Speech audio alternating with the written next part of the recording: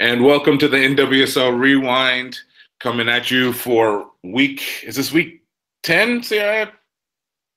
God, I think so. Yeah, week 10. Presented to you by Modern Soccer Coach. We are looking at the 10th week of the season.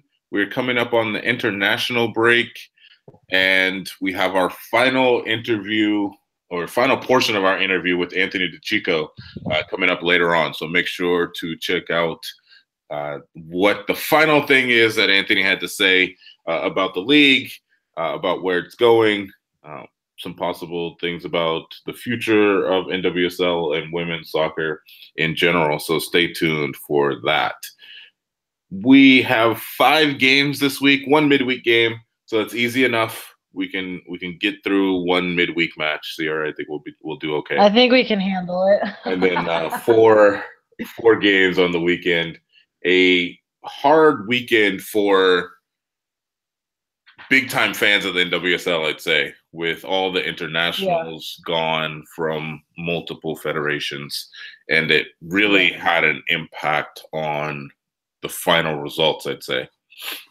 Yeah, you're going to, as we get deep into results, you're going to start to see, people like North Carolina, they're missing, we'll get into it deep, but they're missing 6 of their starters. And so I think, you've got a lot of people that are just missing, and it's not just, a couple here or there. They're missing 5 or 6 of their core group, which is a huge disparity. So it'll be interesting to see what they do.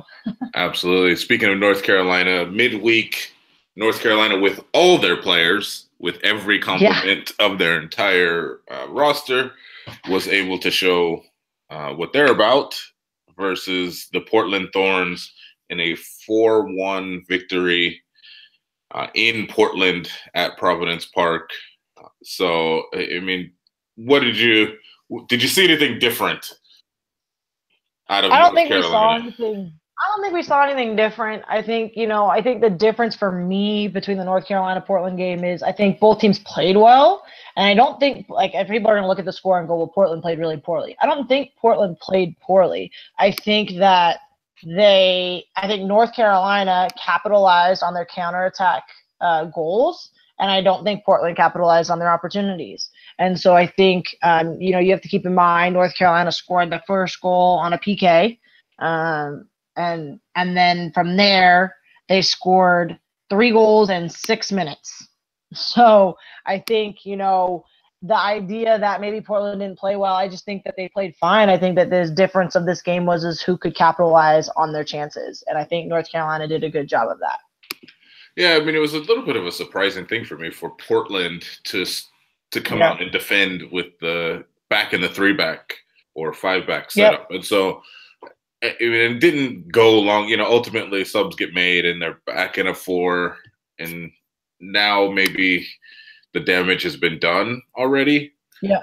But that the 4-2-3-1, however you want to kind of size it up, seemed to be really working for Mark Parsons and the Thorns in a way that it was a little bit surprised that they went back to a 5 in order to, especially against such a central attacking team that's able to get into positions in the middle of the park and expose then their fullbacks at all times on the width. And so for me, it was such an interesting way of kind of going about it. And I don't know, maybe they might have done things differently, or maybe they saw those matchups trying to get an even number matchup in the middle of the park, 4 versus 4, but also keep your shape up top as well. And so, that might have been the thought process behind it. But at the same time, it is a little bit of an exposing system against such a dynamic team as the North Carolina Courage. Yeah. Yeah. Well, and I think you've got to, you also have to keep in consideration that this is kind of a rival game. They play it like that. It's super physical. There's a lot of emotions going on it. And I think I think in their meetings, they've never, it's always been a 1-something game, 1-0, 2-1, whatever it is. It's never been multiple goals. And so for them to score, I think the surprise factor is that they scored 4 goals. But even in this game, Portland outpossessed North Carolina, but North Carolina outshot Portland. So then you start to think like, we talked about it a little bit last week about how, teams are like some of these teams that are winning have the lower possession. So is the possession may look good and feel good and whatever, but the ones that are, having a tendency to capitalize are the ones that are the counterattack style type of teams. And North Carolina's that team. I mean, they keep the ball, but a lot of their goals come from capitalizing on bad mistakes that someone else makes. And it's just fast. It's high energy. It's quick. And it's, 2 or 3 passes in the box, goal. And so I think that's the difference you're going to see between them and Portland. But I did love the physicality of the game. I thought it was super physical and it was fun to watch. And I think a few people were getting a little upset. Says the former center back. Love the physicality, says the former center back. Yeah, I mean, it's anytime you're going to get Williams and McDonald up top with Dunn and Davina, you're going to find yourself under a fair bit of pressure pretty low. And Portland is the type of team that likes to build. A little less so now with Ekstrom playing as opposed to AD French, but they're still trying to get themselves through the thirds. Yeah. And with the 3 at the back, now your outlets are a lot closer to you. And so if Emily Mingus is under a bit of pressure, Hubley and Reynolds are so much closer to her that now you can actually, Dunn and McDonald still might be able to get there and apply the secondary pressure point as well. So it's a harder, like if you have 4, maybe it's a bit more stretched out and you force McDonald and Williams to split, you force Dunn and Debinha to maybe get higher up the field towards their fullbacks. And so it just didn't seem to work out with the pace and power that North Carolina had on the day. And who knows how that would go differently. It probably won't be – you're still looking at this being potentially a playoff type matchup. And so I think at the end of the day, this is going to be a blip. I don't think this is indicative of what we would see in playoffs, even though it feels maybe kind of like a playoff rivalry. I don't think this is the kind of game we would see in an actual playoff game. I think Portland is much more suited to – get a victory and a result off of North Carolina, potentially more so than most teams. Maybe Seattle might be one, and Chicago got the tie, I think, by matching them player for player. But I think Portland is definitely in that category of they could definitely take a victory off of North Carolina even at their strongest.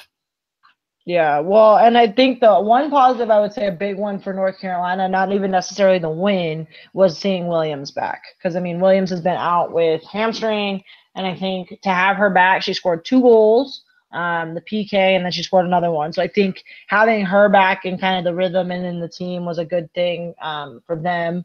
And I think going forward, people are going to have to sort her out because she's so dangerous and she's so dynamic. She's not just one-dimensional. So she's got a lot of different things going for her, and I think that's going to be something for teams that they're going to have to start, now that she's back, how are they going to handle her up top?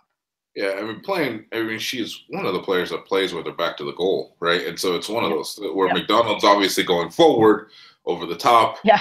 And it was a little bit different when you had Dunn, because Dunn tends to just be ever. And so she's not necessarily just along the back line holding up play, interacting with Hinkle, interacting with Cervoni. Dunn was kind of all over the place. And so McDonald was almost left as a single forward a lot of times. Right. With Lynn Williams in there, you have a back-to-goal, hold-up player who's got pace, who can beat you in behind. She's just, like you said, just so many threats. So, definitely a good positive, trying to keep people healthy. And we'll talk about this a little bit later too, but it's like trying to keep people healthy along the backside half of the season. It's going to be a big time situation. And so, but moving to the weekend, first matchup of the week was Utah Royals versus Sky Blue. And Utah Royals come away with a 2-1 victory. Fair result on watching the game there, Sierra? Yeah, I think it's a fair result. I think for Utah it's a good one because it's I think their first road win, so I think that's good for them. I think that's a big time takeaway. But I think overall, I think it's a fair result. I think Utah. This is one of the cases we've been talking about how a lot of those teams have been the lower possession teams have been winning, and this was one where the higher possession team won. And I think the pressure that Utah gave that offensively and defensively against New Jersey, I think they just played very well. This was a case you've got to keep in mind that lots of people were gone, and this is where we start to get into people were gone, people were missing. New Jersey's threats, Carly Lloyd and McCaskill were gone, and so I think you saw. I think positive they got a goal, but on the negative side, I do think it hurt them not having those two in the center of the field. And so I think it's a great result for Utah. I think I'm not surprised. I think they're high pressure. I think they're on a little bit of a roll right now, and so I think see where that momentum takes them. Yeah, this is the start. I mean, we got getting onto weekend games, multiple players out. Good to see Barnhart getting a game. So obviously with Abby Smith getting called up to the national team, Barnhart's in goal, which is, I mean, if she's not the best number 2 in the league, I don't know. Yeah. I don't know who is. So I mean, like you have Sheridan on one end and Barnhart on the other, and you look at that and you'd go, man, like you almost. If you were thinking which one was the number 2, you'd have to, wonder who you'd be thinking that was going to be. But I think it was good to see Barnhart from the goalkeeper standpoint. Good to see Barnhart getting the game, getting herself in, getting the touches, getting minutes. Big fan of hers just generally. But yeah, I mean, Abby Smith gone. You just have too many pieces. It seemed to me this game wasn't. It was rested on moments and not on like an entire battle of play. Because I think the first goal was kind of in the run of play for Utah against run of play for Sky Blue's goal, but completely deserved. I thought a fair result for Sky Blue would have been a tie. But it's at the end of the day, just a bit too much pressure. Towards this is probably where you see Laura Harvey's personality as a coach come through in a team. Towards the end there, just go, get the ball in, like her energy on the touchline, just kind of willing people to get the ball into the correct positions. And that's ultimately what happened. I mean, it's an unfortunate own goal for Freeman, but that's willed, I would say, by just the culture of how Utah's going to go with their coach being Laura Harvey. Yeah, well, I think, and for New Jersey, I think the one thing I would take away from them is I think the one thing that I think added such a positive offensive presence was Raquel Rodriguez coming in the second half. That she was really good. And it's, she came in the 62nd minute. How absolute stud player in college. And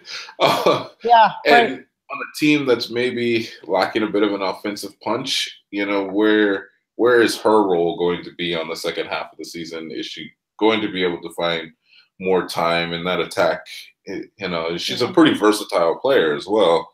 Has the ability to play in the center of the park, all 3 positions on the front line.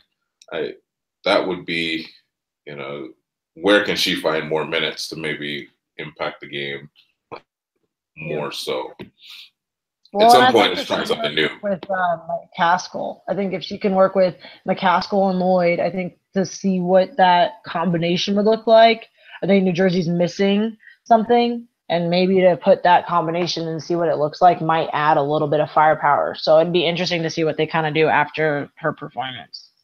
Yeah, it's actually a New Jersey team missing McCaskill, missing Lloyd, obviously, but you're actually still talking about a bench that isn't. You have Jen Hoy comes on, Dominique Richardson comes on, Raquel Rodriguez comes on. Like, these are quality players. Imani Dorsey didn't get in the game. I mean, it's not as though their sub bench is void of talented players who can work and hustle. It's right. So I don't know where the change is. For 1 point, Sky Blue has played the fewest games of anybody in the league so far. So maybe there's something to say about, they're still moving towards 10, 11, 12 games like everybody else. And maybe there's some points on the board there for them to pick up as they, finish their games at hand. Yeah. The Washington Spirit and Chicago Red Stars, a 2-0 win for Chicago in Washington at the Maryland Sports Complex. This game, so storylines galore on this game, yes? Yeah. I mean, you have the Storm knocks the game back 6 hours, and I don't know what it is about the Chicago Red Stars, but they are very, very good when it's torrential downpour or it's like negative 50 degrees outside. Yeah. Like whenever the weather is like, Rory Daves and his staff has got to be thinking, how can we figure out how to play these games in the frozen Alaskan tundra? Like, because they win matches, like every one of those high adversity matches, they're winning. So it's good on the Chicago Red Stars.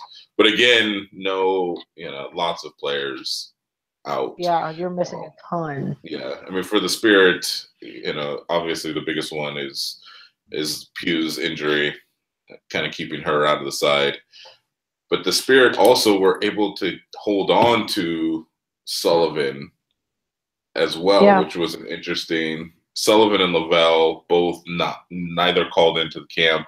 I guess Lavelle called in earlier yesterday, or the day before on Sunday or something like that, but was available for the game. So you still actually have their kind of U.S. national team players. You could consider Hatch in there as well, who's gotten call-ups. Smith as well, who's gotten call-ups. So they have basically their full complement, more or less. But we're still not able to take care of business versus a certainly depleted Chicago Red Stars. Well, I think that's the big takeaway for Chicago. Like, I think if you take any game away this week, I think that's the one where you go, what a result for them, because they played in really, really crappy weather. They were missing Nair, Huerta, and Ertz. I mean, they're missing top-notch people on their team. It's the best goalkeeper in the league right now, right? Yeah, and you're getting a shutout and you scored 2 goals. I mean, that's so impressive to me that they were able to take care of business in that manner against essentially minus Mao, a full-strength Washington Spirit. Yeah, and it's not like a call-up is what dropped Mal out. She's on an injury, and so that's just bound to happen. Chicago certainly would be the last team to talk about injury woes, with as many people as that they've had out injured over the first 12 games of the season. So I mean, absolutely. I mean, I think I'll start with Emily Boyd. Oh my goodness! Like, she did nothing for 92 minutes, and then had what I'm going to say was the save of the week for sure. Especially for a rookie in her first game, to concentrate for 92 minutes and make that save, for me, was huge. Sarah Gordon was big time, shutting things down. Erin Gilliland made it very, very difficult with her pace versus, because you've got Smith playing higher now. Smith is playing up top. So now Gilliland is able to kind of get in behind her much, much easier instead of Smith kind of being a fullback and taking that pressure on. So it was an interesting tactical game for Jim and Rory to kind of go back and forth on how they were putting their lineups together. But a few players, I mean, just really, really standing out in this situation. Rosie White starting. That's huge, coming off injury. Short and DiBernardo did not play, but were on the bench. And then that's all leading up to the salvo of Kerr getting another goal, in back-to-back games, So she scored 2 last match, even though obviously they infamously got punished. But, I mean, if Kerr's going to score goals every game, like she did last time, it's gonna be for Sky Blue. It's gonna be hard to beat a Chicago team. Yeah, it's really difficult like that. Yeah, and I thought Nagasato did well. I mean, she scored a goal too, and Motts did well. I think Chicago just looked good. I thought they, what's funny is I think they were actually outpossessed by Spirit, but I just thought they played well. I think they looked, I mean, even in the crappy conditions and whatever, they looked crisp and clean for missing people on their team. So I think that that's a positive for them. They took away from that is that, maybe didn't, get this possession right away. But, I mean, I just think that they looked solid. They were getting good chances. They finished their chances. Defensively, they were solid. I just think that they did a very good job. Yeah, the possession thing is an interesting question in this game for me because there's two things that I'll say about possession. One, I think it shows that they were maybe a little bit smarter about playing in these adverse conditions and not just trying to keep the ball along the ground all the time. It was stopping, it was rolling too far, it was coming short. It was completely unpredictable. So I think you have maybe a little bit more of a savvy team in Chicago who decided, hey, let's just go forward and kind of avoid the mess that is the ball. And the second thing is Rory Dames has had this kind of, Sofia Huerta's on Lifetime last week, talking about how they're trying to play like Man City and this really kind of keep the ball kind of a game. But this match, and even maybe to the second half of last week's match versus Portland, they haven't really seemed to do that. And it seems like they have been pretty successful with how they're getting Kerr into the attack and getting her closer to the ball. Closer to the goal with the ball. And so the question here now is like, I mean, I understand it came off a free kick, but you're like, that's her game. It's like, if you put the ball close to the box, she's going to figure out a way to score. Offset plays, in the run of play, however it is. So how does that move forward? Is there maybe a shift in the back half of the season for Chicago to work with Kerr more? Or do they keep trying to kind of play as Huerta gets back, as you get Ertz back and you get your players. And Morgan Bryan has been rumored to be coming back. And the Twitter was alight last week about Morgan Bryan coming back from Leon. And she's slated to go back to Chicago after that trade. Right. So now that's one heck of a midfield with DiBernardo back, getting fit with Morgan Bryan, Julie Ertz, Nagasato, like Rosie White, like that might be the last little bit of piece that they were missing. So this could be a real burner for them, and I think they're getting good. Like their defense is holding up too. They'll get Short back. Sam Johnson out injured, but Sarah Gordon has played well in that stead. So Chicago, I feel like we're saying this every week. It's like, man, like what can they be when they become whatever it is that they can become?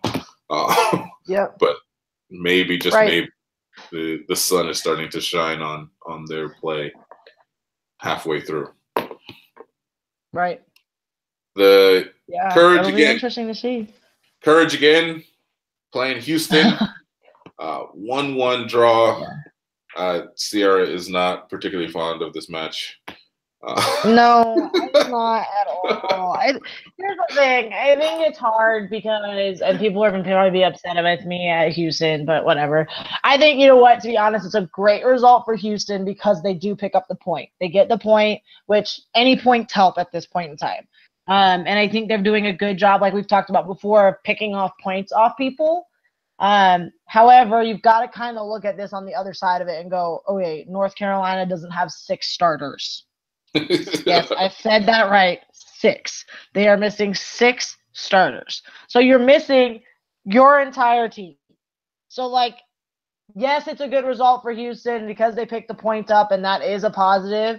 And I'm not trying to take anything away from Houston, but in the same breath, you're also going, what's the result of this game if 6 of the Courage players are in the game? Yeah, I mean, if it's Golden State, if this is the Golden State Warriors and they don't have Steph Curry, if they don't have Steph Curry and KD, I mean, you just take those away. Like, what's gonna happen? Yeah, I mean, I get what you're saying. I definitely get what you're saying. It was kind of just a next player up, though. I mean, like, they didn't change anything. They lost 6 starters, and Paul Riley this is how we play, and he just inserted players into the system, and they just kept right on rolling. So, I mean, from the tactical standpoint, it's interesting that there was no adjustment to kind of get Ricario and Koromora extra help in the midfield. Yeah, I mean, I don't think it would be a shock to say this, that they're not exactly Mewis and Zerboni. So I mean, it's kind of an interesting, you almost maybe need somebody extra in there, where Simon, Mathalo, and Shim are, I mean, Mathalo's not a veteran of the league or anything, but these are more players that have more minutes under their belt. Yeah, more seasoned. More seasoned players. And so I think it's an interesting, he just kind of inserted players in, and they were able to still kind of do what North Carolina has done, which is make sure that they at least get the result that is necessary for them. I mean, a draw in this instance, like you say, missing 6 players is probably fine. I mean, it's still interested to see when the Houston. I mean, I don't know about, and Houston people might just start turning us off at this point between the both of us. But it feels to me like at some point, it feels a little lucky. I'm just gonna say. I mean, like, it just feels a little like the goals that are getting scored feel a little bit fortunate to me. Yeah.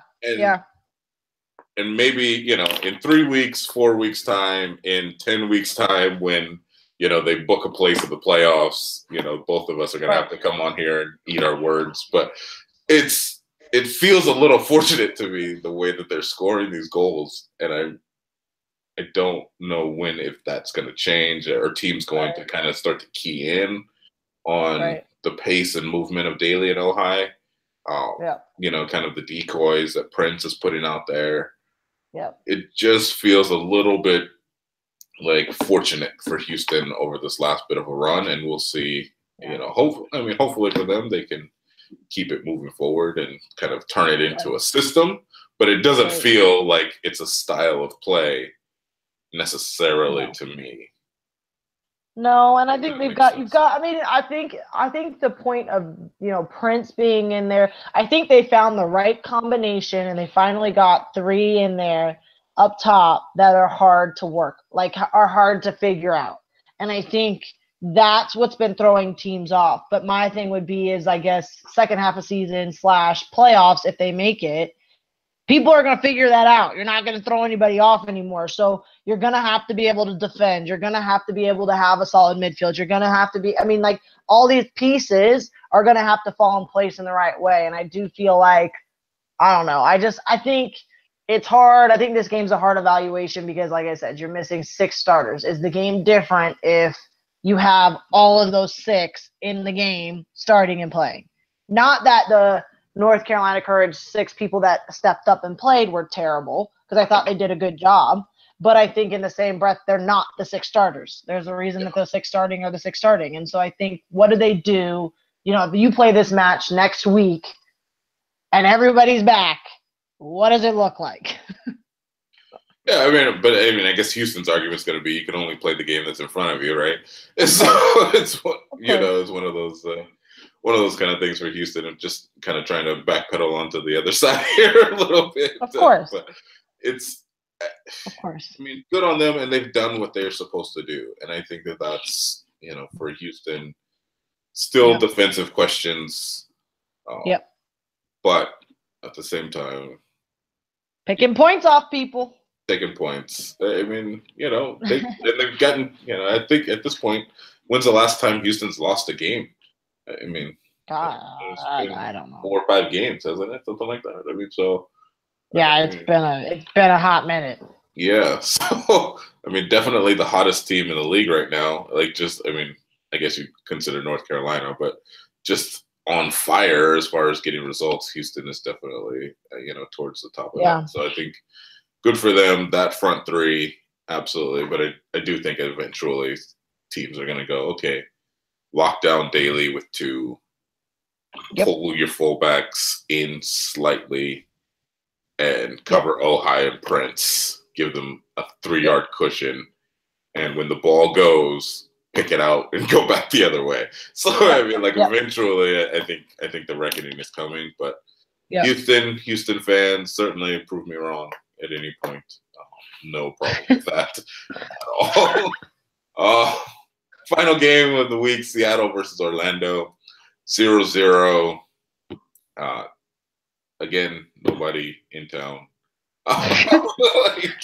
I think this game's the same. I think it's a fair result. I think you've got, Morgan's missing, Ashlyn Harris is missing, Zdarsky's missing, Megan Rapinoe's missing, Allie Long's missing, and then Pride had Marta Hill and Krieger are all out with injuries. I mean, I just think it's a fair result for the game. I think both teams, if they're full strength, it would be a really good game to watch. But I think 0-0 is pretty fair. I think they're all missing top-notch players. I think, the Pride's probably missing a couple more than Seattle was. But I do think that, I mean, it's a decent result for both teams. I don't think it's hard when all those players are missing. It's actually a pretty good game for Orlando, given their up. When you look at it, I mean, they still had Seattle still has Yanez, Utsuki, and Fishlock. Starting in the midfield. Well, now I get it. Allie Long has been big for them, but those Utsuki, Yanez, and Fishlock have also been very, very good for them as well. So I think that part is, but it doesn't give you any attacking ability, and that's probably exactly what you see in this game. It's like, well, but now we can't score. So everybody can keep the ball really good, but scoring was a little bit missing because everybody's attacking like front line. I mean, minus obviously like Ashlyn Harris was called up, but I mean, like all of Orlando's attack and all of Seattle's like core attacking people were missing. Yeah, for the most part, it's all forwards that are gone, and Kawasumi just isn't necessarily a goal scorer. No. So it probably rests on Taylor then to play and to be the one to get the goals. LaRue is a goal scorer, but needs the added help like she had last week versus Chicago to get those, so she needed the service from Marta. She needed the service from players kind of pulling off and looking for Alex Morgan to open her up. And so it's a little bit harder when you could just kind of key in on LaRue and keep her maybe in front of you a little bit more. But 0-0. I mean, I'm not going to belabor the point. I guess it's hard to deal in the tactical nuances of a team when there's no patterns, because these games don't have the players in them that, with the exception of North Carolina, everybody basically changed how they played. Exactly. With maybe Seattle as well, but most everybody changed how they played because they just didn't have the team that they necessarily would always start. So with that said, though, we're at the international break, roughly halfway through. North Carolina on top with 30 points, 12 games played. Seattle Reign with 18 points. Third is Orlando with 16. Then there's two teams at 15, Portland and Chicago. Right now, with the tiebreakers, Portland would make the playoffs if they started today, and Chicago would be looking out. Utah and Houston right on their heels at 14 points. And then there's the gap, I would say, 8 points for Washington, and the lonely draw for Sky Blue versus Chicago, I believe. One point for Sky Blue in 9 games. What's the standout to you in kind of, I mean, let's call this halfway. I mean, I think right now you have, I mean, and I've said it from the beginning, I think you have a clear standout right now is who's going to knock North Carolina off. I think, the question to me will be are they peaking too soon, because they are you know, they haven't lost a game, and you know, and a lot of us as coaches always say, you know, you don't want to peak the first 3 games, 10 games of the season. You want to peak when you go to playoffs. That's when you want to peak. You want to be playing your best soccer, your best whatever at that point. So the question will be, you know, how long can North Carolina sustain it? Can North Carolina, even if they drop a couple games in the next coming weeks, can they sustain that dominance? Because when they get on there, they've been really good. Can they continue to do that? And then I think for us to figure out what's that middle of the pack going to do? Who's going to make it? Because I think, honestly, based off of they and that half of the season, anybody could go. Like, based off of, I mean, if you look at Portland, Orlando, Chicago, Utah, Houston, I feel like you can't definitively be like, oh no, so and so is better than so and so. Well, like, who do you think would go? So, given what you've seen in the first half, I mean, like, what's your end of season? Like, do you who's in my 3 top and 4? 4? Yeah. My 3 and 4, I've got, you know, obviously North Carolina, I think, and Seattle stay where they're at. I think 3 and 4 is a flip. I would say potentially, I'm gonna just say it, Orlando and Chicago. I think Chicago makes it. I think they've done a good job of playing well. I think Portland, and I don't think it has anything to do with the way they showed against North Carolina. I don't think anything like that. I don't know. I feel like other teams can pick off points from them. And I think Chicago does a good job. I think if Sam Kerr can hit her stride, and we've seen it, she's finding some goals now. If she can continue to do that, I think, like you said earlier, Sam Kerr scores, it's going to be hard to beat them. You know, and does, you know, Brian come back and play on Chicago, that changes the whole dynamic of that team. So I think you're looking at a team that they've got to pick. I think it's going to be diligent. You know, it's going to be very important for them to pick up points. And then I think with the firepower you've got at Orlando, I mean, it could go any way, to be honest, but I feel like Orlando, just with Morgan, with Martha, you know, LaRue, you've got a deadly attacking group. And so I think that that's something to keep an eye on. But I think Chicago can really pull it out if they hit that stride. And like I said, Sam Kerr keeps scoring, it's going to be really hard to stop them. Yeah, I mean, I don't know that I could split the hairs a bit. I mean, both Portland and Chicago have given up 16 goals so far this season, which is a lot of goals for the year. Yep. I mean, if you even look at it, it's what the 18s. Oh, Sky Blue's only given up 16 as well, so they just haven't scored. So Sky Blue has 1 point, and Portland and Chicago both have 15. And they've given up the same number of goals. So defensively, it's one of those teams, Portland or Chicago, is going to have to lock down defensively. And that's going to be the difference for me in winning these matches. It's going to be now Chicago would probably make the argument they buckled a fiver to Orlando. But then Portland, I guess, could come back and say they buckled 4 to North Carolina as well. But I think the defensive momentum is going to be the key for those two teams, where neither of them really have defensive momentum right now. We'll find out. They play each other June 16th. Absolutely. I mean, and it's going to be a massive match, right? I mean, if you're looking at it still being 3-4 to either team, I think it's going to be a hard sell. And that's when I would say, if both of those teams continue to struggle defensively, that's when I'd say, maybe a sneak in by a team like Utah, who has not been able to really score a lot of goals, having, you know, at this point scored 9 goals. In comparison, Chicago scored 16, and Portland has scored 15. So they're not necessarily scoring a lot of goals. But Utah has given up 8. So they don't give up very many goals. Over the course of a season, defense for me is going to be a large indicator. And I think if Portland and Chicago continue to struggle on the defensive end, you might see a little bit of a sneak in there by Utah. And so that would be that would be my only like little dark horse. I mean, one of those teams, is going to be out of those three, and so we'll see how it goes. But I think defense is gonna win the playoffs here. And who knows? Houston could sneak up there. You never know. Now Sierra's jumping back on the Houston wagon. I see. Don't fall for it, Houston fans. At Sierra Joseph 11. Let her know how you feel.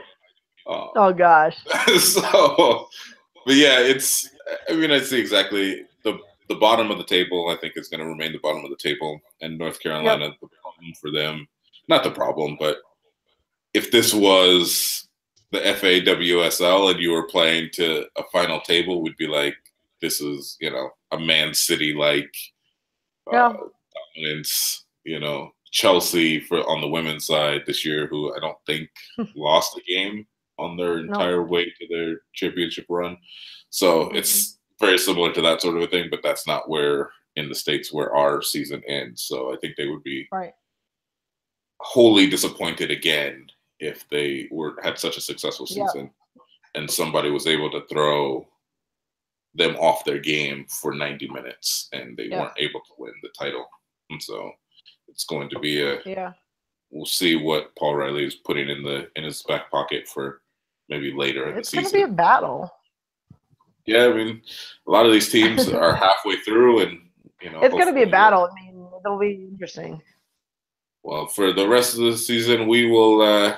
You'll get to hear from Sierra and I, and a few other people for the rest of the season. As this battle rages on, we will, we'll try to bring it to you, and hopefully, as we move forward and get a little closer, you'll start to really get a better sense of tactically what people are doing and adjustments that are going to be made. Coaching is going to be huge now.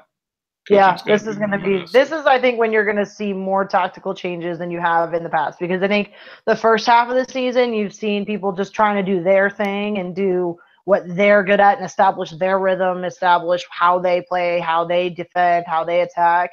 And now it's like, you can't just stick with what you're doing. You're going to have to change. I mean, like, it'll be interesting to see how Chicago and Portland do in that game. Like, what changes are going to be made defensively, offensively, transitionally? Like, what are we going to see that's different that's going to get somebody a win? Or is everyone going to stay the same and then they're just going to tie and that's how they're going to go? Yeah, I think it's the more, not wholesale changes, but you've got to make it somewhat unpredictable inside of your system. Because that full predictability is going to hurt eventually. Even for a team like North Carolina, they're going to have to figure out a way to move and adapt and adjust to make the schemes look just slightly different. Maybe they can't. Well, that's why they struggled against Chicago. I mean, Chicago matched up with them and they couldn't figure out how to get out of, like how they were stuck almost. It was like they were trying to force upon Chicago, we're going to do it our way and you're going to bend to our will. And Chicago was like, good try. We're going to match up and see how it goes. Yeah. And I think they struggled with it, and you're going to have to be able to be, flexible and adapt and go, you know what, that's fine. Match up with us. But now we're going to change it and pull so-and-so out wide or pull so-and-so inside. And now all of a sudden you're going to have to figure it out. Well, and that's because you don't want, you get Chicago in a semifinal or a final and they grind you down to a 1-1. Yep.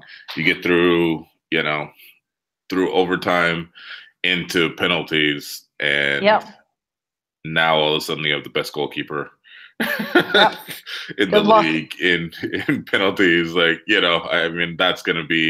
those are going to be the difference makers. So you're definitely going to want to figure out how to get those W's versus those top teams and maybe move people just a little bit. So we'll be here for the season. First half, all set, Sierra. International break. We're nothing next week. So go on vacation, do something fun. Go crazy. Nothing to watch. I guess watch the U.S. games, but just for fun. So appreciate it as always, Sierra. Thank you all. Everybody stay tuned. part 3 of 3 with Anthony DeChico coming up right now.